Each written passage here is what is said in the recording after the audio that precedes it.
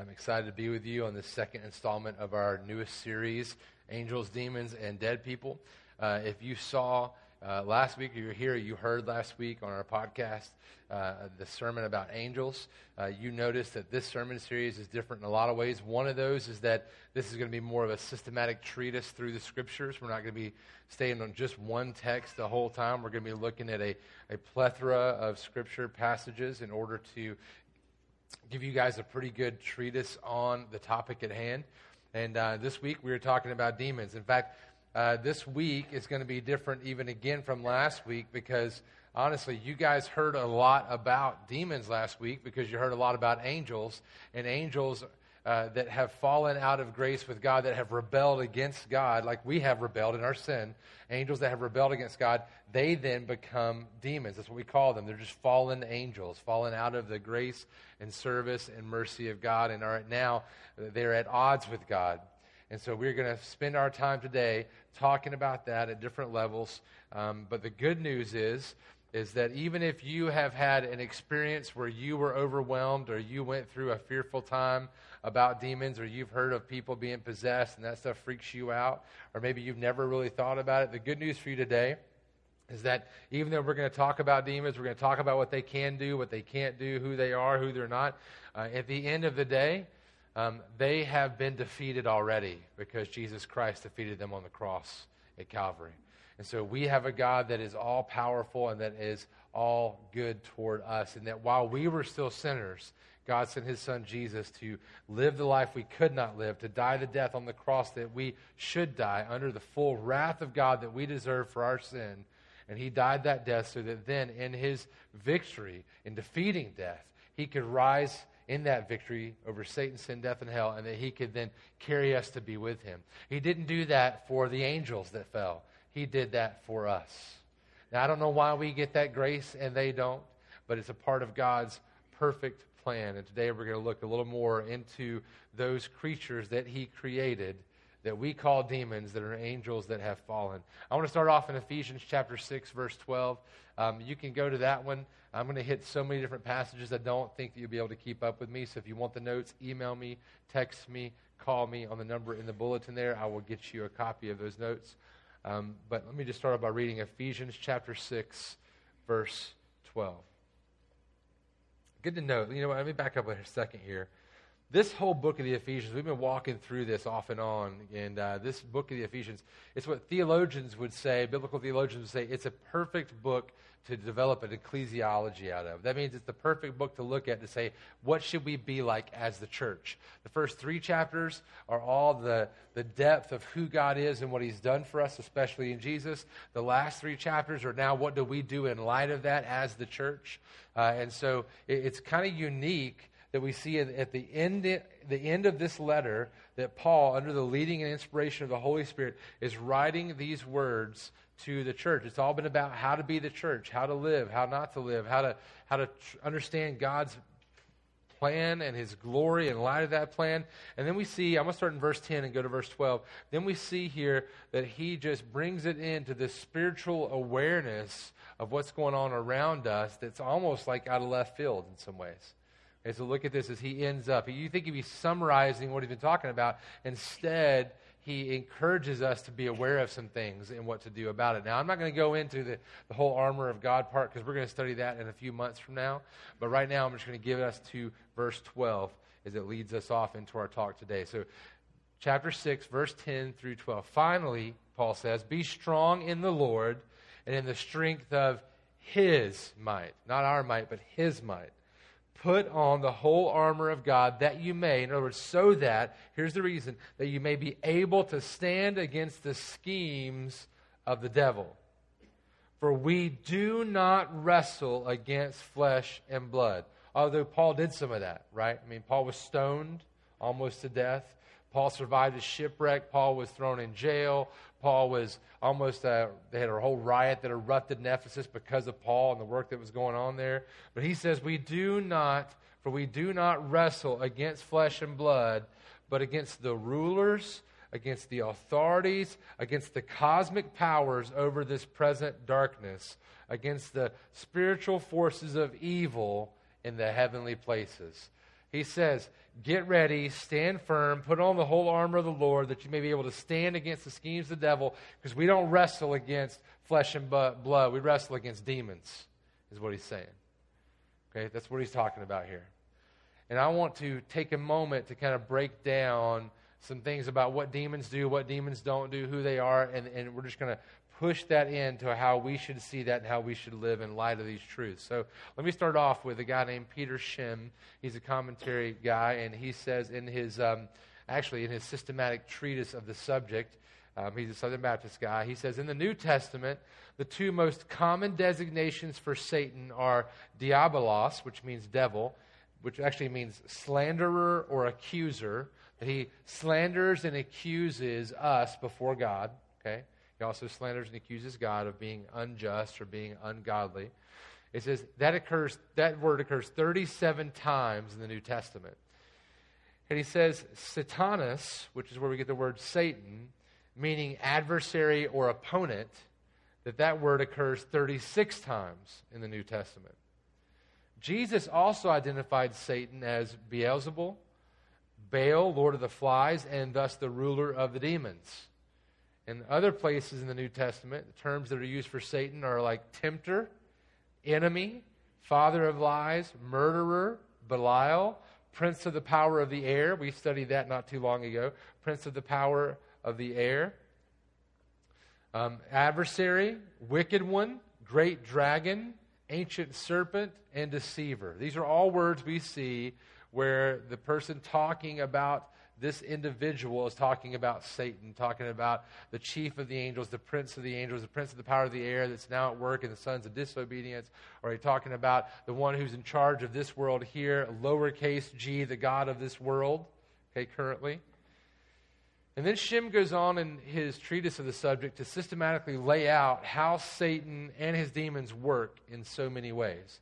And I'm just going to take his list, and we're going to break that down for just a few minutes before we get into some further depth that we're going to do. So hang with me here. Let me just tell you some of the ways he lays out of how Satan and his demons work in many ways. These are all throughout Scripture. You can find these.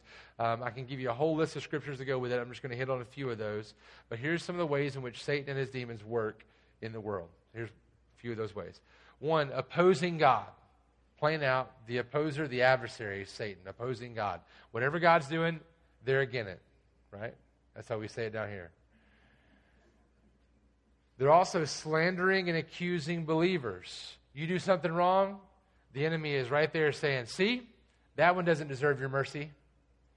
Okay? And that's when Jesus says, nope, my blood shed for him. But the enemy is slandering and accusing believers. Also, demons luring people to commit sin. Now, I just lump them all into demons because Satan is a demon. He's not God, anti. Okay, he's not like the other God. We don't believe in a dualistic understanding of God and Satan. They are not equals.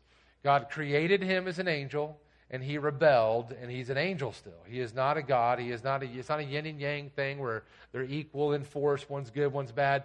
God is all-powerful, all-glorious, all-king, all-sovereign. Satan is a creature. Okay, make sure we're clear. But Satan and his demons lure people to commit sin. 1 Thessalonians 3:5. For this reason, when I could bear it no longer, Paul says, I sent to learn about your faith, for fear that somehow the tempter, Satan, had tempted you and our labor would be in vain. Okay, so he's saying that Satan tempts us in sin. They also incite false worship. They get you to worship things you should not be worshiping. You may think, I don't ever do that, but we do. Anytime we give our money towards something, we give our heart towards something with that, anytime we give our affections towards something, our time towards something, we are in danger of worshiping that thing or person. So we need to be aware that we oftentimes might be not worshiping God, but worshiping ourselves. They incite that. They'll be whispering in your ear, saying, yeah, go ahead, it's good for you, you deserve that. You know, whatever it might be. Also, you're not going to like this one, we see that in Scripture, demons do sometimes inflict physical suffering. We know that to be the case. We also know that they are liars, all the time lying. In fact, John 8:44, Jesus says, you, talking about the Pharisees, religious leaders, you are of your father, the devil, and your will is to do your father's desires. He was a murderer from the beginning and does not stand in the truth because there is no truth in him. When he lies, he speaks out of his own character, for he is a liar and the father of lies. You hear that? It's like we talked about before, we are children of wrath before we meet Jesus. Well, Satan, out of his character, he is a liar, therefore he lies. It's from within it comes out. Jesus talks about how it's not important what goes in, it's about what comes out of the heart, right? Not what goes into the belly, right? Demons also are scheming evil continually. Evil is just the opposite of doing good. Evil is whatever distracts you from glorifying God. Do you understand that? Put that in context for you. Evil is not just like bad things people do that we all say are wrong. Evil, biblically, would be classified as anything that does not move you towards loving God more or giving him glory. So anything that distracts you away from that. They are scheming evil continually. They also blind unbelievers. Listen to this, 2 Corinthians 4:4. In their case, the god of this world has blinded the minds of the unbelievers to keep them from seeing the light of the gospel of the glory of Christ, who is the image of God. In other words, they are actively trying to block people from seeing Jesus for who he is, blinding the eyes. Also, they are enslaving unbelievers. Galatians 4:8, Paul says to the church, formerly, when you did not know God, you were enslaved to those that by nature are not God's. You see? He's basically saying, if you're not for me, you're against me. About Jesus. Okay? If you're not for God, you're against him. And so you're either enslaved. Romans 6 says this. You were enslaved to your sin, then God comes along and frees you from that, and now you're enslaved to God. That's the language used there. You're going to be enslaved to something or someone. What's it going to be? Who's it going to be? The benevolent, loving God who gives you life eternal so you can have joy beyond your understanding, or to the things that only want to hurt you and destroy you? It's one or the other. They also are disguising evil. They make it look good. You know what I'm talking about? They make things look good that are for your bad. In fact, 2 Corinthians 11:14 through 15, Paul says, and no wonder, for even Satan disguises himself as an angel of light. So it is no surprise if his servants also disguise themselves as servants of righteousness. Their end will correspond to their deeds. He says, it's not surprising that false teachers start acting like they're all righteous, because that's what Satan does. That's who their father is. They hide the bad and make it look good so that you'll want to be a part of it. They also are continually in opposition and are actively opposing the progress of saints, of those who have been redeemed, the church, believers. They are opposing you. They will be opposing you. We're going to break some of these down later, so just hang with me. Also, they are hindering godly ministry. They will do whatever they can to keep you from making much of Jesus and bringing other people into the fold of God's family. They will do whatever they can. You may think, well, that's crazy. We don't see them. We don't sense them. They are at work. Remember, we are not warring against flesh and blood, but against the rulers, against the authorities, against the cosmic powers over this present darkness, against the spiritual forces of evil in the heavenly places. So that we can stand against the schemes of the devil, we need to recognize that, he says. They also spread false doctrine. Demons spread false doctrine? Yes. Here we go, 1 Timothy 4:1 through 5. Now the Spirit expressly says that in later times some will depart from the faith by devoting themselves to deceitful spirits and teachings of demons, through the insincerity of liars whose consciences are seared, who forbid marriage and require abstinence from foods that God created to be received with thanksgiving by those who believe and know the truth. For everything created by God is good, and nothing is to be rejected if it is received with thanksgiving. For it is made holy by the word of God and prayer, so I can eat those awesome Reese's cups later. Should not be forbidden, babe. They are good, right? Look, what he's saying here is that people will start to listen to demons whispering in their ears saying, no, if you're really going to be holy, you need to not do this or this or this or this, when God says that's good and okay. I'm going to step into your toes a little bit, right? I'm going to press you a little bit here whether you do it or not. I just want you to understand it's okay if some people, hear me right, abide by Scripture and don't have extra rules. You know who added extra rules back in Jesus' day? Who were they? The Pharisees, the Sadducees, yes. They added the extra rules. And so he's saying here, forbid marriage. Okay, none of y'all in here forbid anybody from marriage for the most part. But if he were to take that and put it in our day and say, who forbid marriage and require abstinence from foods that God created to be received with thanksgiving, some Baptists don't know that in heaven, when we get there, there's going to be a party. And they're going to have wine. And you're probably going to drink it. I'm just saying, when Jesus puts wine in front of your face, you're probably going to take a sip. You know what I'm saying? And so I'm not saying you have to do it here, but I am saying you need to be aware that don't be proclaiming that something needs to be abstained from totally if the Scriptures don't do that. We're either a people of the book or we're not a people of the book. The demons do that. That could be with anything, right? Fatty foods, steaks, too much red meat, you know? I'm just saying, if it doesn't say it in Scripture, you don't need to be making rules to push back on that. That's what the demons do. They spread false doctrine. How about this? Inspiring false teachers. In the same line, 2 Timothy 2, his next letter to Timothy, Paul says, and the Lord's servant must not be quarrelsome, but kind to everyone. Listen to this. If you're the Lord's servant, you must be not quarrelsome, but kind to everyone, able to teach, patiently enduring evil, correcting his opponents with gentleness. In other words, if there is somebody doing something wrong, like saying you should abstain from this or that, you're not a jerk to them. You go and say, hey, I love you. You're leading people the wrong way. Come on back. Our job as Christians is not to be right so that we feel prideful in our rightness. Our job is to win as many people back to Jesus as possible. That's our job. And so when we see here, he says, correcting his opponents with gentleness, God may perhaps grant them repentance, leading to a knowledge of the truth, and they may come to their senses and escape from the snare of the devil after being captured by him to do his will. But that won't happen if we're jerks to them. Do you understand? He may still do it, but it's not going to be through us. Demons also incite persecution. Why do you think in the darkest areas of the land, when Jesus' name gets mentioned, people get killed?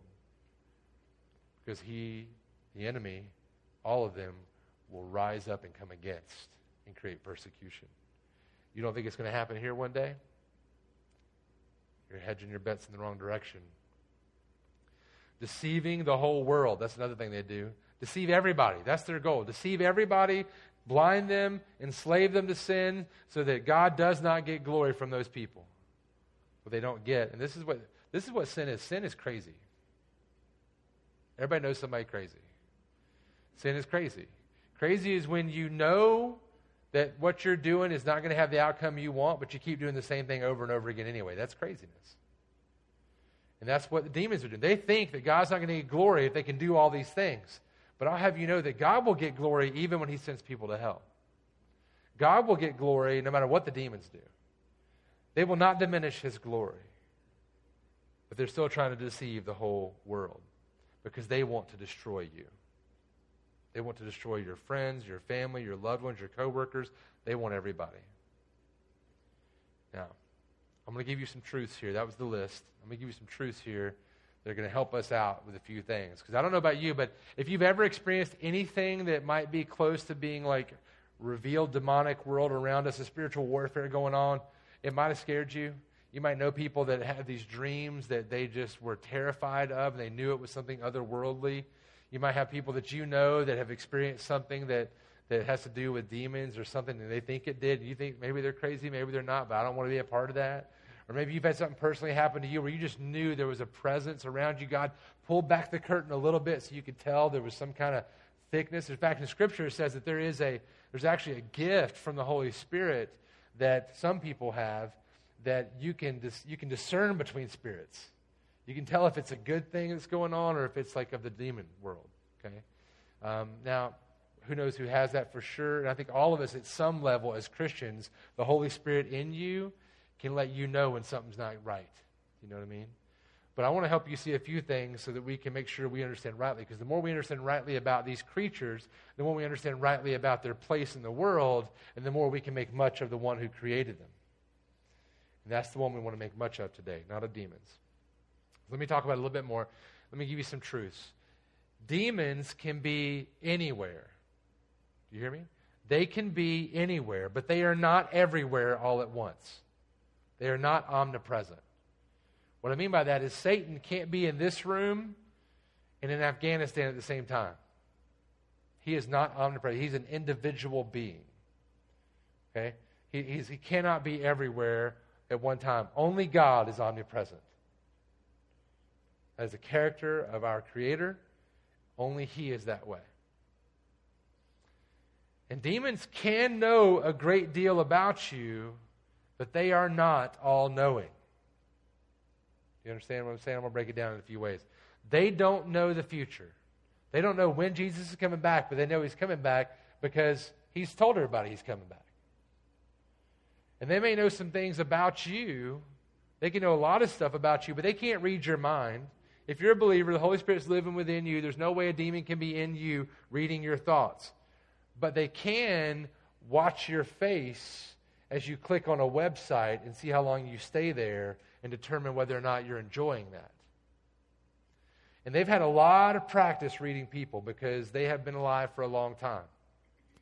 And they've got a lot of practice determining what people are doing and what they like. And okay, if you can roll down here to a gas station and swipe your card every Friday and get gas and a soda and a candy bar, and they can tell that on Friday you're about to pull in and get the same thing because of your creature of habit, then you better believe that the demons that are around us know people well enough by now, and they know how to read you, and if they want to be invested in your life, they can see what's going on with you and read you and know what you're going to do probably, because we're creatures of habit.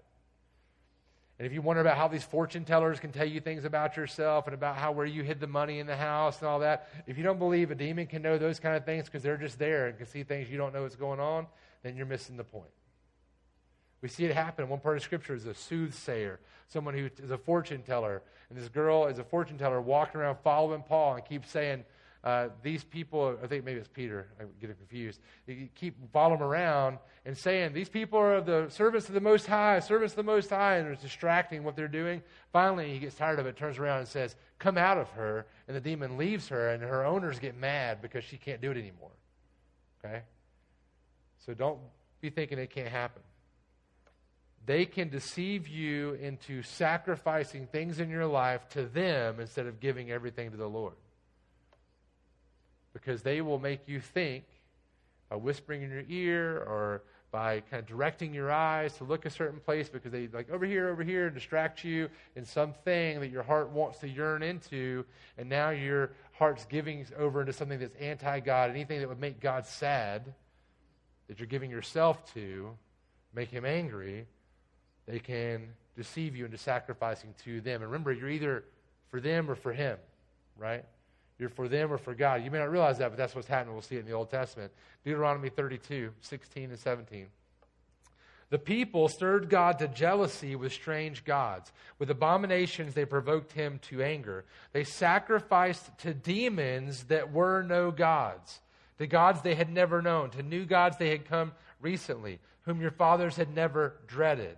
Or 1 Corinthians 10:20. No, I imply that what pagans sacrifice, they offer to demons. It's not to some animal, it's not to some god, demons, and not to God. I do not want you to be participants with demons, Paul says. You understand what he's saying? It's one or the other.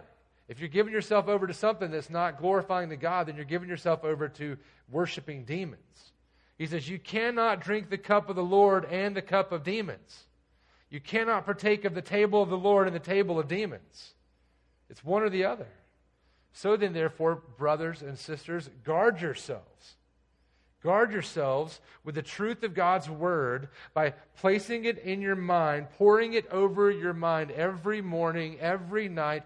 Think on it throughout the day. Put it in places to memorize it. Sear it onto your heart so that when you see something that contradicts the word of the Lord, immediately you know that is not something for glorifying God. It's something for worshiping demons, and you turn away back to the Lord.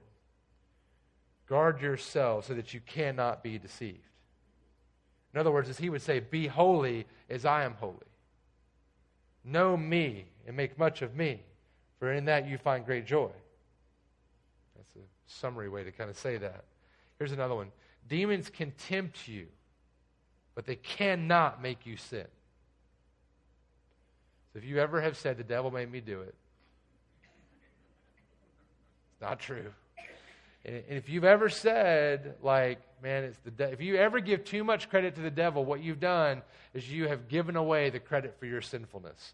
And we are so sinful that it required a holy, righteous, good, perfect, immensely, infinitely valuable God to come here and die for us to bring us back to good. Do you understand what I'm saying? It's that bad that he had to die himself on the cross.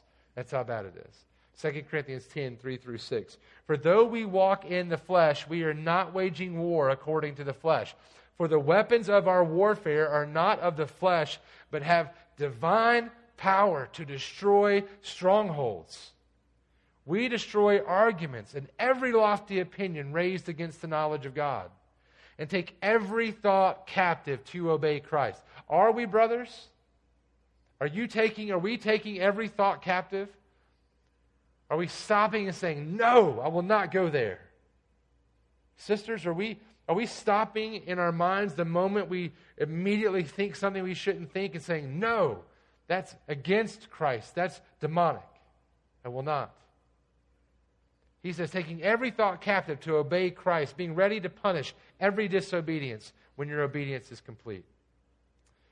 John Piper talks about this. He says, God intends, listen to this, you may not like it at first. God intends that part of our preparation for heaven be a life of warfare with hell.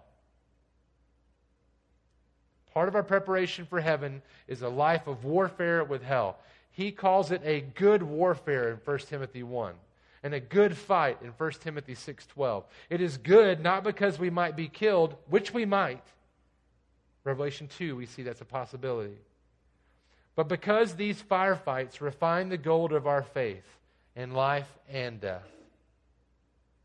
God is the great general in this warfare. He's given us the walkie-talkie of prayer to call for help. Take the sword of the Spirit, he says, which is the Word of God, praying at all times. He sees behind enemy lines. God does. He sees behind enemy lines and knows exactly the strategies that will be used against us. He has written them down in a wartime manual so that we would not be outwitted by Satan. The reason we will not be outwitted by him is that we are not ignorant of his design. This is how we will not be outwitted. This is how we will not be deceived. Knowing the word of the Lord like the back of our hand. James 4:7. Submit yourselves therefore to God, resist the devil, and he will flee from you. He didn't make you do it. We did it because we wanted to do it. To the worship of demons, not to the glory of God. Thankfully, he gave us Jesus. And he wipes those sins away as far as the east is from the west.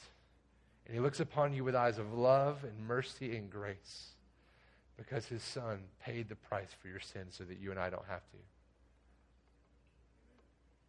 Also, demons are powerful, but they're not all powerful. None of them are all powerful. 1 John 5:19, we know that we are from God and the whole world lies in the power of the evil one. The power. But God is still sovereign and all-powerful, even over Satan. Not dualism. Monarchy. One king. In fact, Job 1. I'm going to look at two different passages. This is the first one in Job. Job 1, 6 through 12. Now there was a day when the sons of God came to present themselves before the Lord. That's the angels. Talked about it last week. Sons of God, remember? Okay. Now there was a day when the sons of God came to present themselves before the Lord, and Satan also came among them. The Lord said to Satan, "From where have you come?" And Satan answered the Lord and said, "From going to and fro on the earth, from walking up and down on it." And the Lord said to Satan, "Have you considered my servant Job? that there is none like him on the earth, a blameless and upright man who fears God and turns away from evil? And then Satan answered the Lord and said, does Job fear God for no reason? Here's the accuser. Have you not put a hedge around him and his house and all that he has on every side? You have blessed the work of his hands, and his possessions have increased in the land. But stretch out your hand and touch all that he has, and he will curse you to your face. And the Lord said to Satan, behold, all that he has is in your hand. Only against him do not stretch out your hand. So Satan went out from the presence of the Lord. And he proceeded to murder his entire lineage, all of his kids. Destroyed his home, took away all of his lands, took away all of his crops, took away all of his animals. He had nothing left but a nagging wife, and she was nagging. Okay? And later on it gets worse. Okay? That's all he had left. Kids gone. Now, we can talk about a lot of things in that, and if you want to talk about it, we can go sit down and talk about it, but I'm going to focus on one part of it because of today's topic. Notice that demons are powerful, but the chief prince of demons could not touch Job, could not do anything to Job until God said, you have my permission. God is the powerful one. And if you have your hope in Jesus, the Holy Spirit, God himself resides in you. You have nothing to fear of the demonic. Because what can they do to you? Send you to Jesus earlier? Please, Lord. There's nothing to be afraid of. But let me do this warning if I'm going to be a good pastor. Let me warn you. Please do not take it upon yourself to think that you can go head to head with a demon. Our job is not to put demons in their place. Our job is to but run to Jesus and beg him to do that heavy lifting for us. Jude 9, another crazy story I'm not going to get into. Just going to let you see it yourself. But when the archangel Michael, remember last week, Michael is the archangel who came in to help Gabriel when Gabriel couldn't defeat the prince over the Babylonians or Assyrians. Okay, in Daniel 10, Daniel basically was praying for 21 days. And the angel finally showed up. Gabriel showed up and says, hey, sorry for being late. You've been praying for 21 days. And that was, you prayed for me to fight this demon that was stopping me. And I had to call in Michael for backup. And Michael took him out, right? He's like the Delta Force. And Michael shows up here. It says, when the archangel Michael, contending with the devil, was disputing about the body of Moses, he did not presume to pronounce a blasphemous judgment, but said, the Lord rebuke you. Okay? That means you don't stand up and shake your fist at an angel. The angels, remember, who speak in the thresholds of the temple shake. The angels that show up in the Old Testament or New, and people cower before them because they're powerful beings. You think you're big and bad until you're standing toe-to-toe with an angel. Okay? That's not our job. Our job is to say, the Lord rebuke you, not me. It's not in us. Let me give you this one. This is probably one of my favorite stories in the Bible for humor. I've said it before, but it's worth it. Acts 19:11 through 16. And God was doing extraordinary miracles by the hands of Paul, so that even handkerchiefs or aprons that had touched his skin were carried away to the sick, and their diseases left them, and the evil spirits came out of them. Then some of the itinerant Jewish exorcists undertook to invoke the name of the Lord Jesus over those who had evil spirits, saying, I adjure you by the Jesus whom Paul proclaims. It's all Paul talking about Jesus, and like demons were leaving people. And they thought, man, we're going to get in on this. These are guys that traveled around and try to get demons out of people. We're going to make some money, right? And so they went over to a guy who had an evil spirit. That's the Bible language, by the way, for possession. It never says possessed. The Bible never says it. It says he had an evil spirit. As they go into saying that he has an evil spirit, they say, I adjure you by the Jesus whom Paul proclaims. So the 7 sons of a Jewish high priest named Sceva were doing this. 7 guys. But the evil spirit answered them, Jesus I know, Paul I recognize. But who are you? Eyes got real big, I bet, in that moment. Like, uh-oh. And the man in whom was the evil spirit leapt on them, mastered all of them and overpowered them so that they fled out of that house naked and wounded. I don't know about y'all, but if you get in a fight and you get the pants literally beat off of you, you lost. Right? And that's what just happened. 7 dudes against one guy with a demon.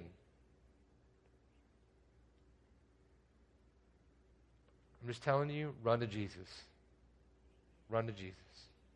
If you're ever in a place where you think somebody has a demon or there's demonic activity around you, get on your knees and pray over them, pray for you, pray that Jesus would do the heavy lifting.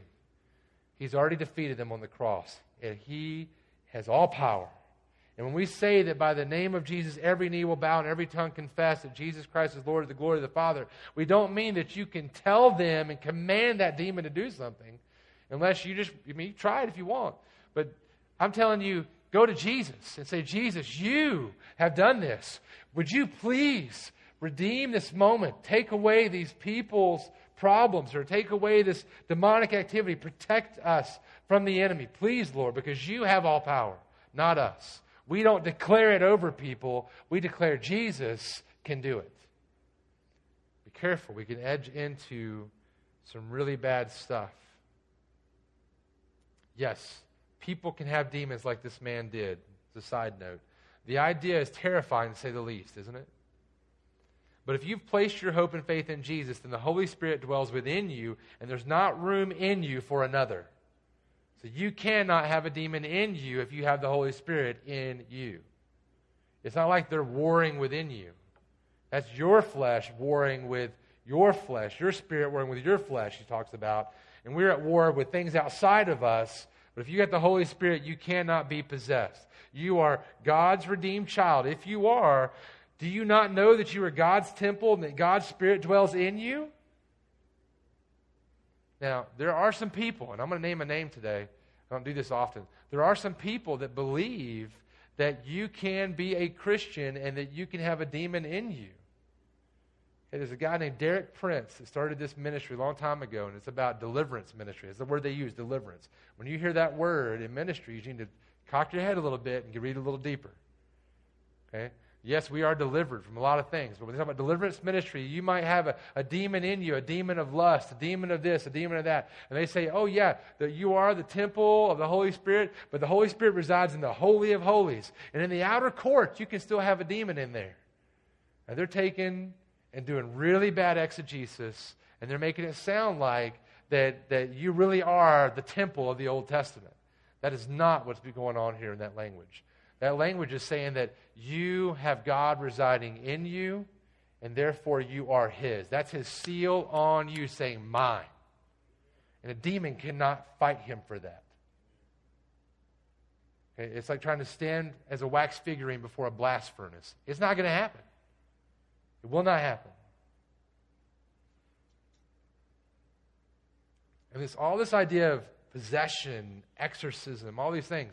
I know guys that I love and listen to that I trust that have spent their whole careers, old men, who said maybe once one of them has gone through a moment where they believe they were a part of trying to pray over someone who might have had a demon. You know what I'm saying? We do not know what is real and what is not sometimes. I do believe it happens more than we know, and it especially does overseas when we're edging into the darkness in different ways, but here it's hidden a lot differently. Millard Erickson, he suggests something. He's a commentator, a systematic theologian. He says, in actuality, Satan, the great deceiver, may be encouraging interest in demon possession. You hear that? He said, maybe Satan's getting us into demon possession, getting us real focused on it, in hopes that Christians will become careless about other more subtle forms of influence by the powers of evil. Let me get you caught up in this big stuff that you never really see and worry about and talk about, when over here I'm really getting you distracted in all these other ways. That sounds like a smart way to do it. I digress. Demons can make you sick, but they can't take your soul. Job 2, 3 through 6. Satan comes back to the Lord. And the Lord said to Satan, have you considered my servant Job, that there is none like him on the earth, a blameless and upright man who fears God and turns away from evil? He still holds fast his integrity, although you incited me against him to destroy him without reason. And then Satan answered the Lord and said, skin for skin, all that a man has he will give for his life. But stretch out your hand and touch his bone and his flesh, and he will curse you to your face. And the Lord said to Satan, behold, he is in your hand, only spare his life.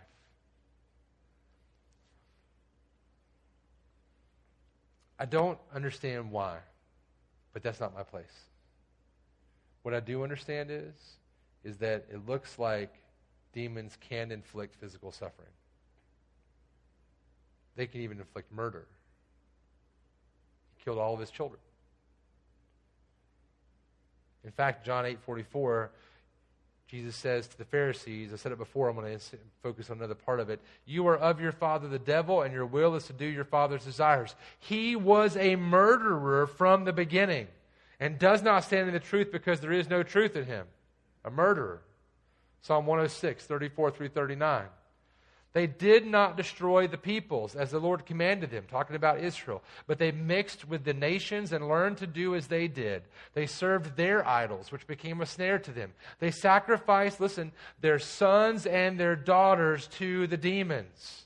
They poured out innocent blood, the blood of their sons and daughters, whom they sacrificed to the idols of Canaan. And the land was polluted with blood. Thus they became unclean by their acts and played the whore for their deeds.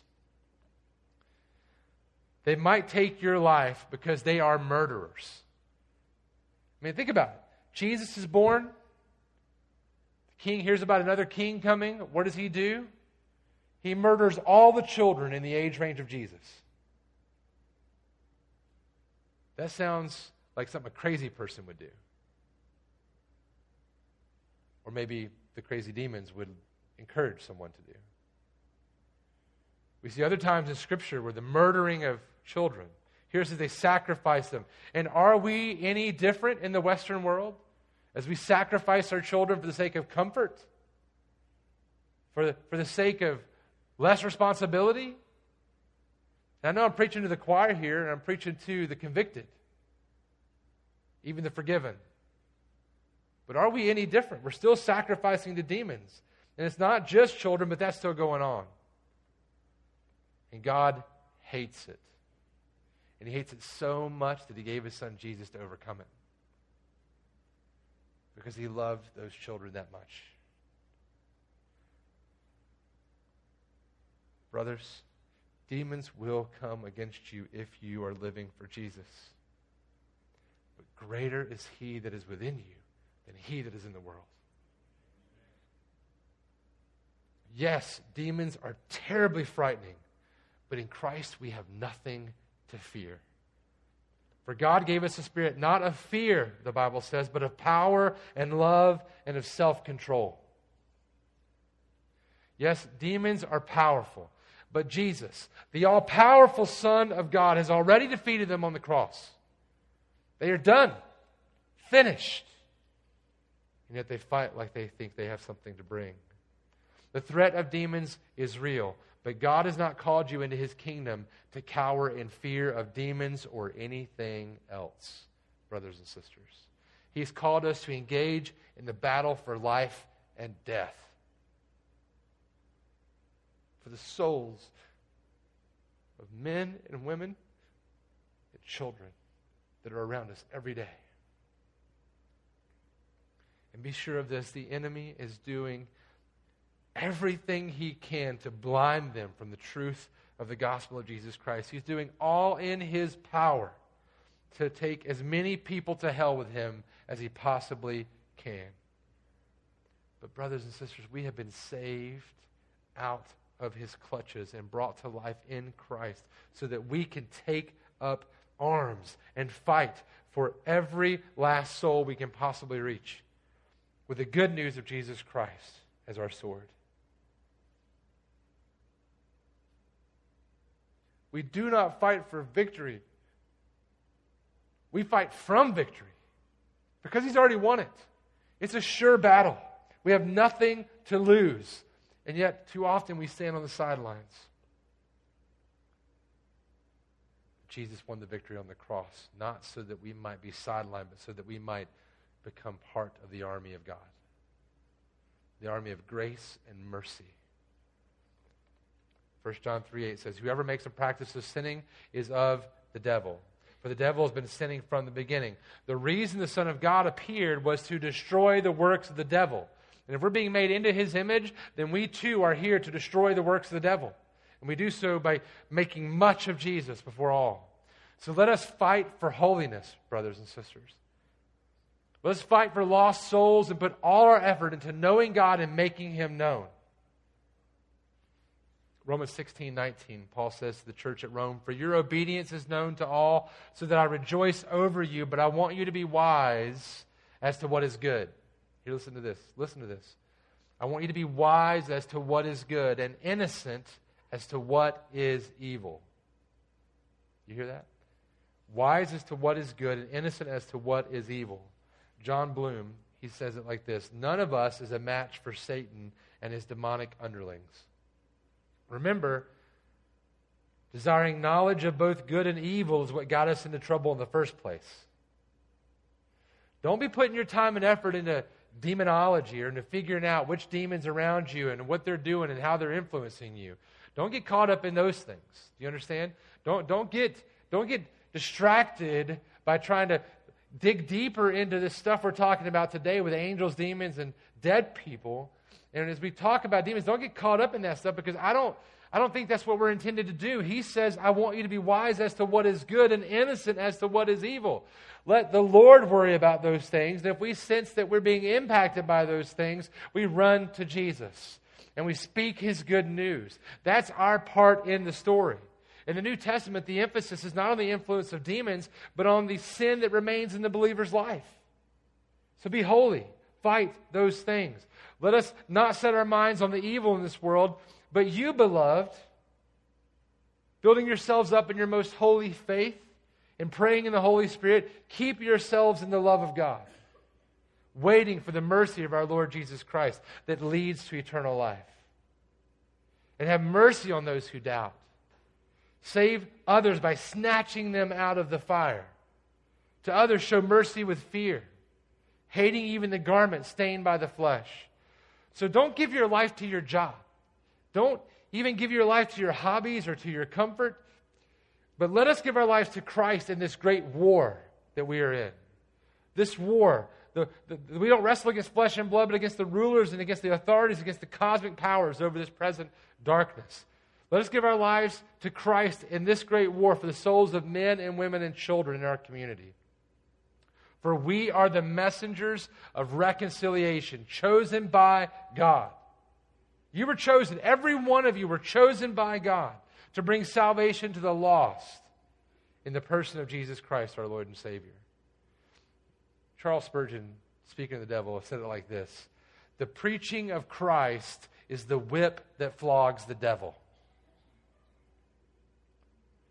You want to defeat the enemy? Let us preach the good news everywhere we can. That will defeat the enemy. Let us preach it from the rooftops. Let us preach it in our workplaces. Let us preach it in our homes. Let us preach it in the places we play. For it is the greatest of all things that we could possibly give our lives for the sake of our souls and for the sake of those souls around us. Let us give ourselves to that. Demons will come against you. But the King of Kings rules over them too. And he has already defeated the enemy. Let us revel in that glory and give him the credit that he deserves every turn, every place that we go.